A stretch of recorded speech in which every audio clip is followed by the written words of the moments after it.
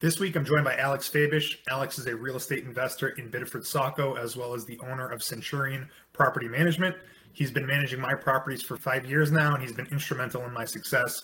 He talks a lot about the value of having a good team around him, and I think that not only applies to business, but life as well. We all have people that we depend on for services, that we trust, look for advice from. Alex is one of those people for me. I'm happy to have him on my team, and I appreciate him taking the time to come on the podcast today to talk about some of the things that he's experienced and learned in real estate investing. I think you'll really enjoy it if you're interested in that sort of thing. This is the Randy Forster podcast. If you could do me a favor, if you're watching on YouTube, please like the video and subscribe. If you're listening on Spotify or Apple Podcasts, also subscribe. Look for the podcast on social media. Be sure to follow us there, and I appreciate you listening.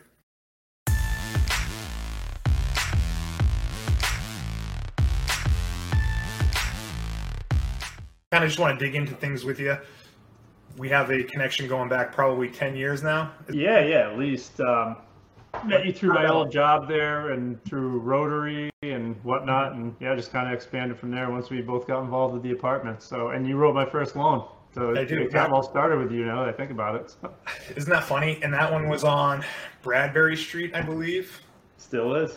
3-unit. I was actually just drive by there today. I was wondering if you owned it, but one thing that sticks out on that deal for me was, I don't know if you remember this, but do you remember doing the the flea bombing the night before? Yeah, you and I went in there. Yeah, I haven't even refied. I still have that loan. Yeah, that's so fun. $200 a month or whatever it is. Yeah, that was unique even to this day. So, but yeah, that was where it all started. I remember we did the closing in Saco there. I assume that was your old office, and yeah, kind of took off from there. So. It's kind of funny where you've taken it from there. But before we get to all that stuff, tell me a little bit about where you're from, how you transitioned from your job to real estate investing, all that stuff. Yeah. I grew up in Cape Elizabeth here in southern Maine. Moved away for a while, went to college in Boston, lived in Los Angeles, played some music out there. Came back with my tail between my legs after a couple of years of that, and got a job down here in Biddeford. Worked down here as a stockbroker for a while, and through that kind of learned about the town. It wasn't,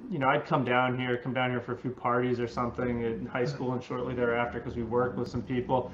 But other than that, I had no real awareness of this area. Yeah, so I was working here, and then I'd always wanted to kind of invest in stuff. So eventually my brother and I started looking around, Portland, Westbrook, wherever. We always kept coming back to Biddeford. The numbers worked the best.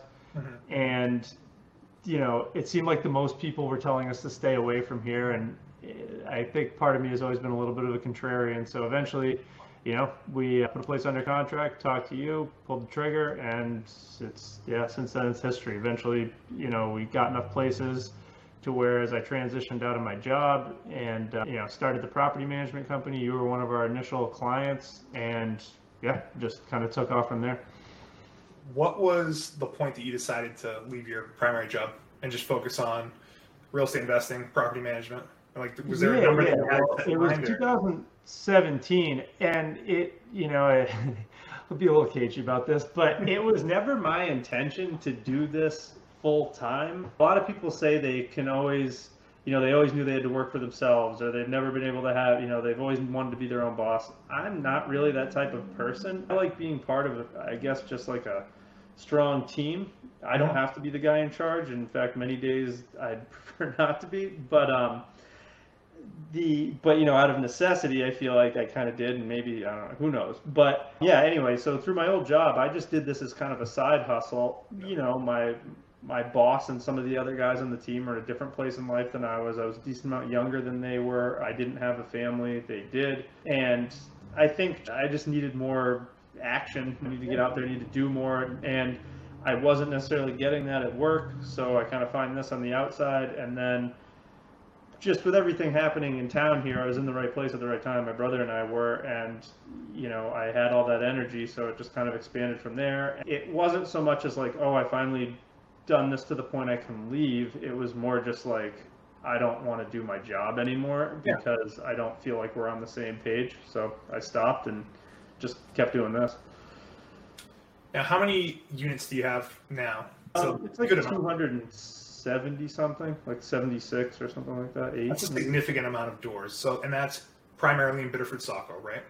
It's all in Biddeford, Saco. Yeah. Are you looking to grow beyond that? I think so. With the I mean, I guess like with the property management side, because we've since expanded a little bit into the hospitality side. The hospitality side, most definitely, we already have. But the property management, I guess we'll probably stick around here for the most part, unless there's just something that really makes sense elsewhere. I like the tight footprint we have between buildings we own and buildings we manage. It's about, I don't know, maybe 440 or 450 units and 60 buildings, give or take. So, and you could probably walk outside the door to my office where I'm sitting right now and walk to all of them within, like literally hit every single one of them with 2 hours, maybe something like that, maybe even less. I don't know. So I like that. And obviously that gives you, a lot of economy being able to kind of keep it that tight. And there still is a fair amount of room to grow in this area. There's, I think it's something like 8,000 apartment units between, or maybe housing units between Biddeford and Saco. But there's still a lot out there that we don't own or manage. And so plenty of room to expand. Well, if you think of that number, managing 440 of them is a pretty significant piece of that pie. Yeah. And I mean, I think I got that number off like, citydata.com. So I don't know how accurate that is, but I think I talked to someone at Codes. But either way, yeah, it is. And it's kind of cool to, I guess, know we're taking care of that many people and that many, just buildings around town here. And I love Biddeford, so it fits the shoe. One of the things is, so like you said, back in 2017, that's how long you've been managing my properties for? Your properties, I think, have been 2015. 2017 was when I left the job. Maybe yours was 2017. Yeah, I think you had officially left because I did a loan for you around that time. I think you might have still had the job, and then... Yeah, no, you're right. It is 2017, and it was shortly after. I think it was the summer after I left. I left in like April, but yep. So I really subscribe to your philosophy, and I'd like to hear you elaborate on it. But with all of my units, it's always been about improving the units to attract higher quality tenants, obviously increasing the rent's part of that, improving the value.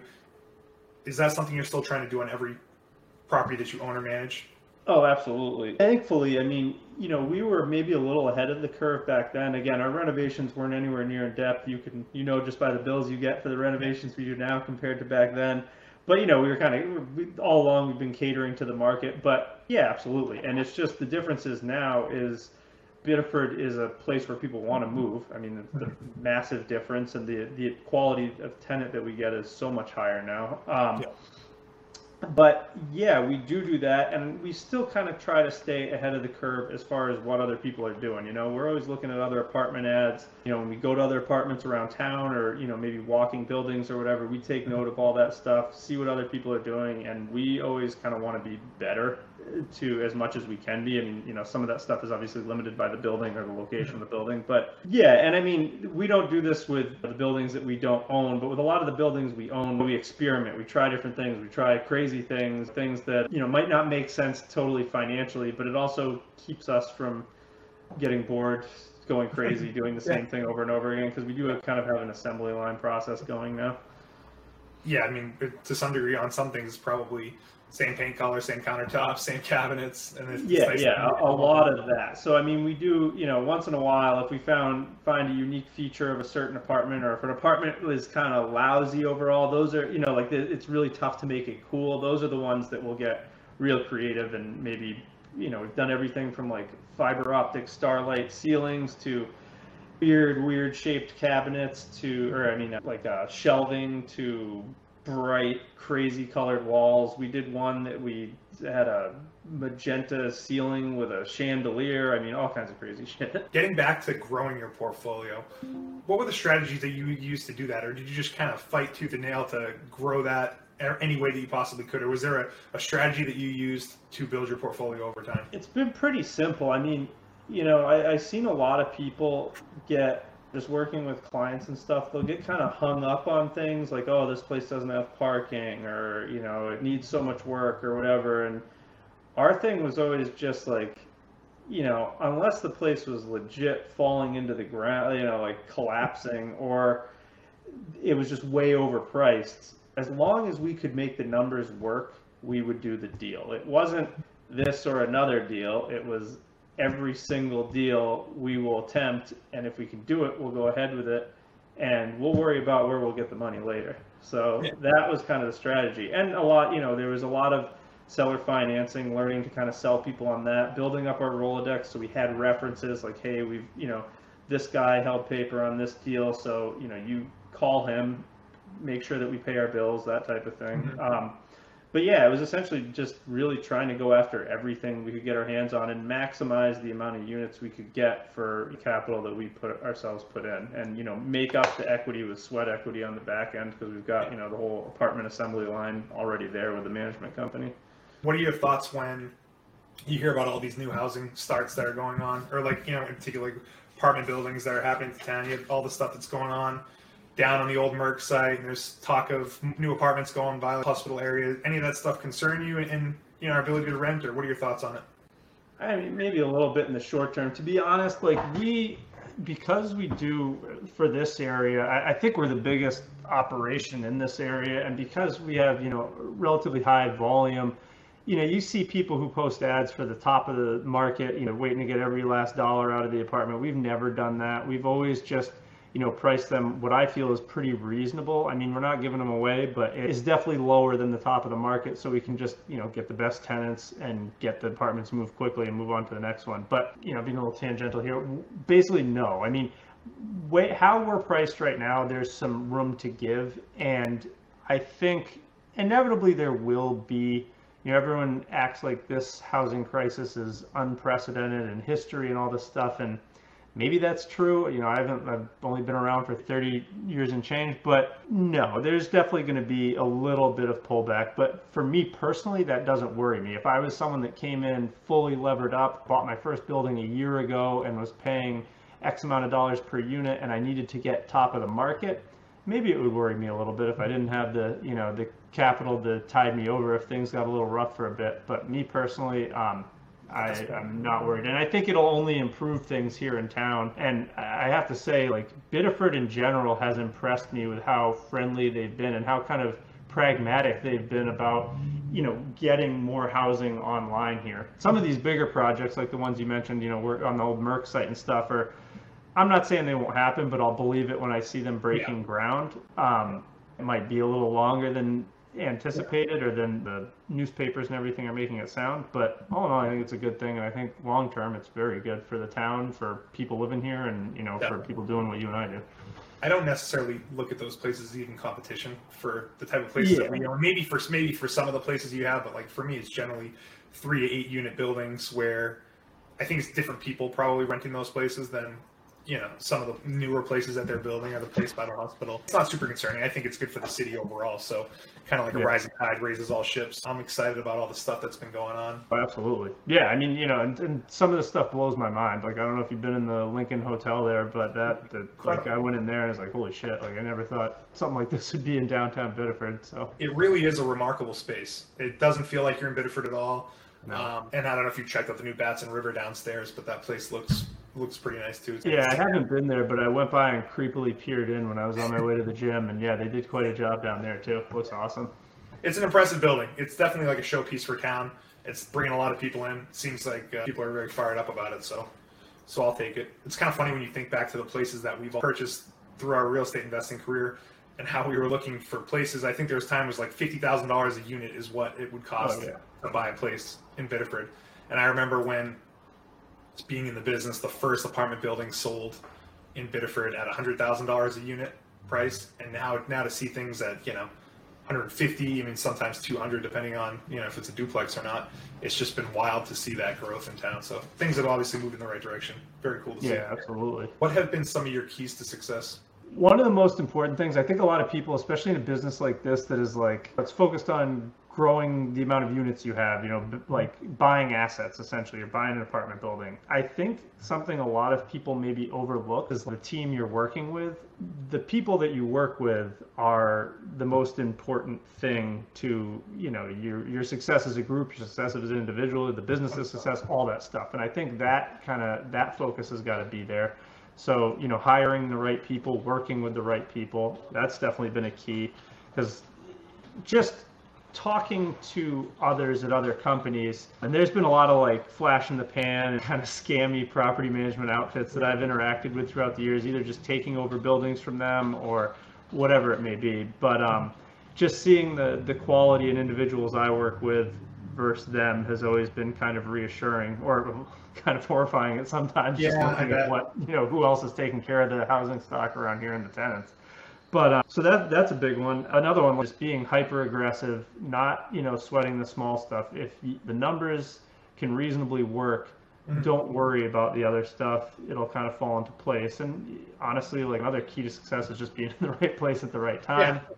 Yeah. And I don't know, luck is the biggest key to my success, because I was also born with a brother who has a totally complementary skill set to mine, and we were able to kind of be greater than one individual. And most of the time, like, having worked for a few small businesses that involved partners, like, and seeing some of those partnerships break down, I'd always like kind of caution people very strongly before partnering someone business wise. And I was lucky to have kind of a built-in partner. And like I said, it kind of gives us an ability that maybe a normal person just starting out wouldn't have. So just to elaborate on that, you seem to manage the operations, maybe some of the financial pieces of things. I know you get your hands dirty. Sometimes I see you and you have all paint all over you too. So I know you're not afraid to do some work too. But Butch, your brother, primarily manages the projects that you have, whether it's renovations or that side of things, correct?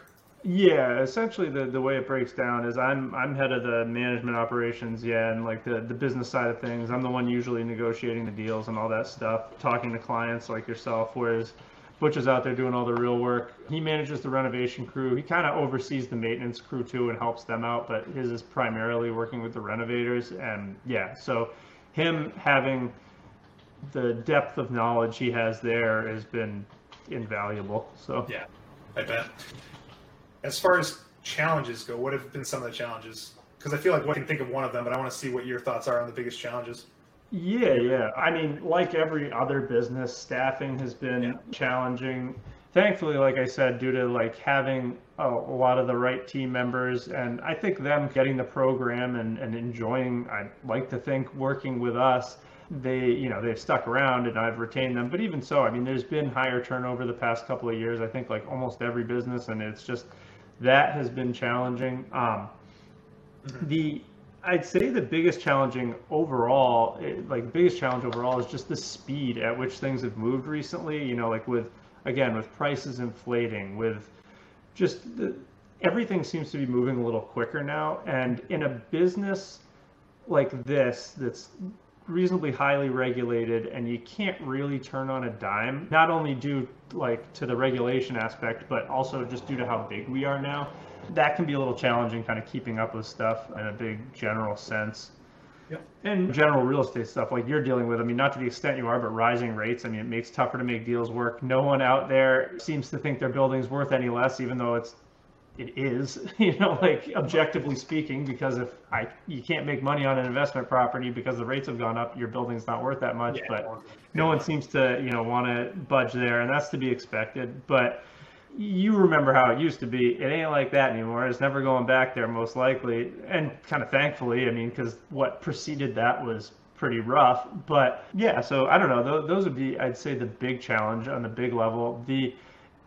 Going back to, in Biddeford, doing projects here has been, I don't say a breeze, but the town is easy to work with. Mm-hmm. The systems that they have or the processes are easy, kind of relatively easy to follow if you're renovating or have to get something through planning board or whatever. The not in my backyard thing is not a huge thing here. I mean, I feel like New England in general is kind of a hotbed of that. And maybe that's good for people that already own stuff here because it makes it so much more difficult for more housing stock online, but it's not so good for the tenants and people that are paying these high prices because they're, we're not building housing fast enough. But some of the surrounding towns like Saco can be you deal with that totally different. And really? Yeah, like people always group Biddeford and Saco together, and it makes sense. Sister cities, geographic, they're right next to each other. And, there's a lot of people living in one, working in the other, or whatever, going to school in one, living. But yeah, like from a standpoint of a guy that does what I do, it's night and day. And I'm not going to talk too much smack here, but I'm just happy that the majority of our projects have been in Biddeford, and it's probably going to stay that way due to that. I mean, it's a reality of the situation, though. I appreciate you sharing it. It's not something that I've really thought about or encountered just because all the stuff that I have is in Biddeford. But, I'm sure this dynamic exists in many places. You just happen to see it, completely different on both sides because that's where you have. Yeah. And I mean, just like, talking to people in other towns, Cumberland County and whatnot, like, I think in Biddeford, for people that do what we do, we've got it pretty good. And I think that's going to help everybody. It's going to help the tenants. It's going to help the other people in town here. The town seems to be run pretty competently, and that reflects itself. And that was something, I always kind of, in the beginning when I was younger, I was like, oh, the municipal authorities are just like a hurdle to be dealt with. But at this point in my career, I really look at it as a blessing, and I really kind of want to give them the credit they're due for. I think there really is, with the administration that's there now and all this, they've actively helped Biddeford become what it was. There were forces bigger than any of us, bigger than them, that caused a lot of this to happen. Demographic forces, like macroeconomic forces, but it can't really be understated that when you have two towns side by side and you see how much is going on in one town and and the contrast between that, if you really think about it, I think a lot of that's owed to the people in charge. So yeah, no, fair enough. Talk to me about COVID. What were your thoughts when all that stuff was going on? Right, like, oh man, that's freaking out like everyone else. March 2020. I think we probably spoke a few times around then. Just like, what the hell are we going to do if everyone stops paying their rent? Yeah. How do we go from that fear of, and no one's going to pay rent, we have all these expenses, to what ultimately ended up happening? It all seemed to have worked out pretty well. We got lucky. I mean, yeah, I was freaking out like everyone else was. I mean, every person, landlord or not. Yeah, I remember I was sitting on my birthday, and my birthday is March 11th, and that was when they enacted the travel ban, and when it kind of seemed like this is something that's out there to like, wow, this is going to be something big, and in my mind at least. And I feel like thankfully, like, there was, people on one of your apartments, someone had a deposit and they backed out because they were nervous. They didn't know what was going to happen with their job. And, it's understandable. Getting an apartment's a big move, and you don't necessarily want to like be making big moves when there's so much uncertainty. You kind of want to stay put. Us personally, like, we helped out our commercial tenants, especially that were told that they like couldn't open. We helped them out. I think we halved their rent, or I don't remember what it was. Gave them a couple free months. I don't remember what it was, but we did that. Thankfully, our tenants were good people, and I think due to our strong screening processes, we have a good batch of people living here. So there's very little. And that, combined with all the government aid that was made available shortly thereafter, it really was pretty smooth. I mean, there was a few situations that we would have liked to get people out of apartments that we couldn't due to courts being closed for so long and backed up. And that was what, a year long with no. I think so, yeah. Honestly, and I mean, they're still dealing with the echoes of that. Like, it's still slower than it used to be, but even I can't complain because there were plenty of people that had it way worse than I did. So. Same. And I expressed the concern to you. I think I talked to Biddeford Savings, what happens if no one pays, trying to put all these contingency plans in place. And I think all said and done, there was probably one tenant that didn't pay, and we had to chase her down for a bit. But outside of that, it was pretty good. So I think it does speak to the screening process. And it kind of reinforces my thought on that's why you want to improve your units. That's why you want to put money into them, renovate them, get good tenants that it's important for them to pay their rent. So I'm on board with that. During COVID, there was this interesting thought that landlords should just like let people live rent free. I don't know if you got any of that pressure. It sounds like you help people out, which is good that you were in a position to do that. But I feel like landlords got a bad rap in that situation, and even since then with raising rents. I guess I just want to talk about that for a few minutes. I mean, do you have any thoughts on that? Because to me, I think people don't realize that as a landlord, there's expenses too, right? We can't just give everyone free rent. I mean, I'd love to help everyone out, but what happens if we can't pay bills that we have associated with it, mortgage, tax, all that stuff? Did you feel any of that pressure? Yeah, it was more just watching the news, and I think kind of the media stoking those flames a little bit. Like, around here, there wasn't any kind of organized movement that I was aware of. Portland was a different story as far as that goes politically, but I guess the way I look at that now, and it really did open my eyes, is like, real estate, in addition to being an asset class in someone's portfolio, to put it as coldly as possible, is also a basic human need. It's housing, and those two things aren't always, and those two parts of the picture aren't always aligned with one another. And I think we as landlords have got to be able to navigate that. So thankfully we didn't feel that there. And obviously as people that know, what goes on behind the scenes, you and I, it is frustrating, hearing things like, oh, all rent should be free when we know, a third of that rent or more is eaten up by the mortgage payment every month, and that's just the mortgage payment, and then there's bills on top of that. And if people stop paying their rent, we're not going to be in business very long, and all the fallout from there. So yeah, it's frustrating, and the one thing that always kind of surprised me, I understand why this is, but it's like, all right, why aren't people calling for free food or free aid? Like it seemed like rent, but obviously rent's typically a bigger chunk of your paycheck. But you can't think too logically about that stuff. You got to think emotionally and how people view things and kind of set your course from there. So that kind of speaks to how you handle the business too.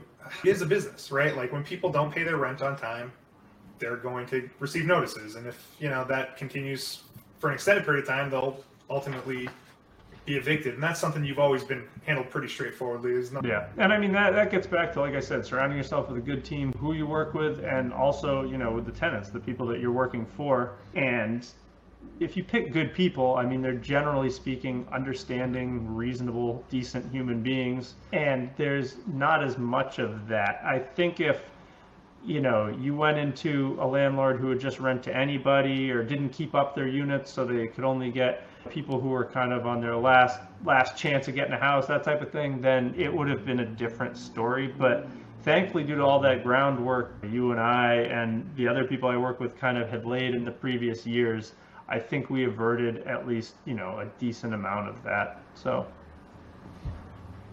Well, listen, I want to thank you for all the help that you have done for me over the years. I mean, it's been a great 5 years. There's been I feel like some crazy situations with my units.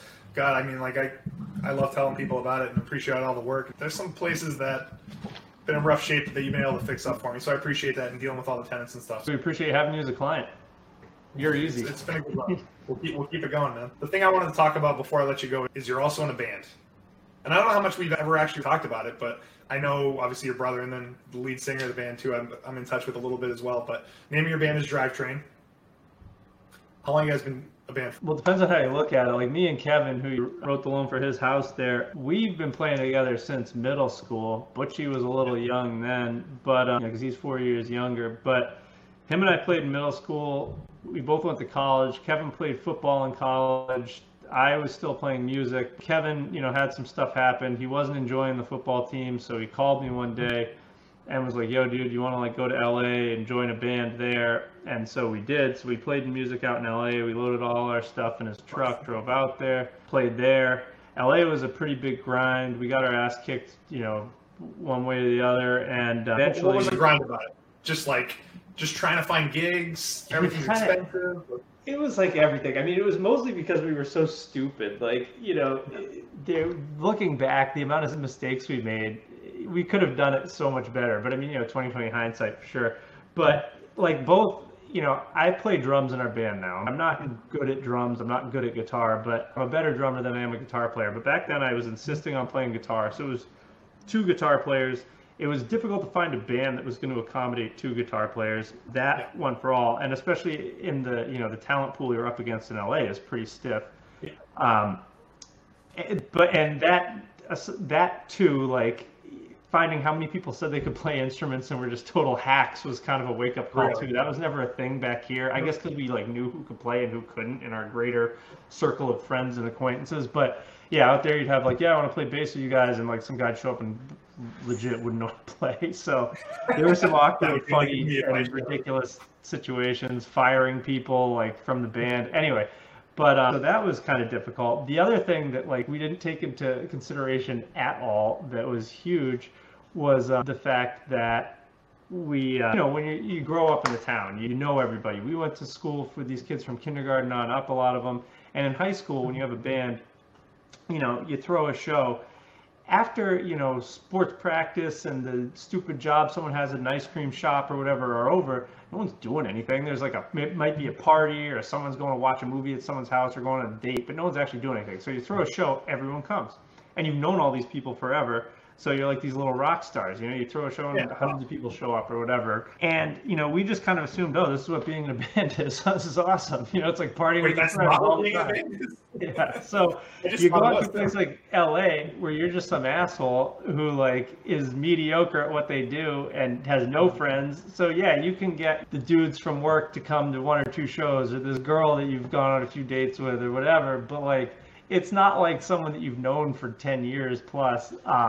And you have this extended group of friends that'll show up to every stupid show you play. And plus, people have real lives and shit out there. So, and there's a million bands. So, yeah, that was a big thing. Like, where back home we never had trouble with people showing up. Like, there we'd be lucky if we had, you know, 10, 20 people. And that goes into the next thing where, like, LA, and I don't know if this is necessarily unique to LA, but I think it's like kind of the most prominent. I don't know how Nashville works or other cities with a big music scene, but I know this is a big thing in LA, and why a lot of people hate it is the pay for play aspect. Like the way it works out there is promoters will lock down these gigs and they'll say, look, you guys are going to play this gig, but if we don't sell X amount of tickets, you have to buy them. And the tickets might be 30, 40 bucks a piece. And when you're, you know, 20 years old, 21, however old we were when we were out there, like that adds up quick. And it takes a lot of fun out of the gig if you know you're paying to play to an empty room or whatever. And whatever, I mean, it is what it is. But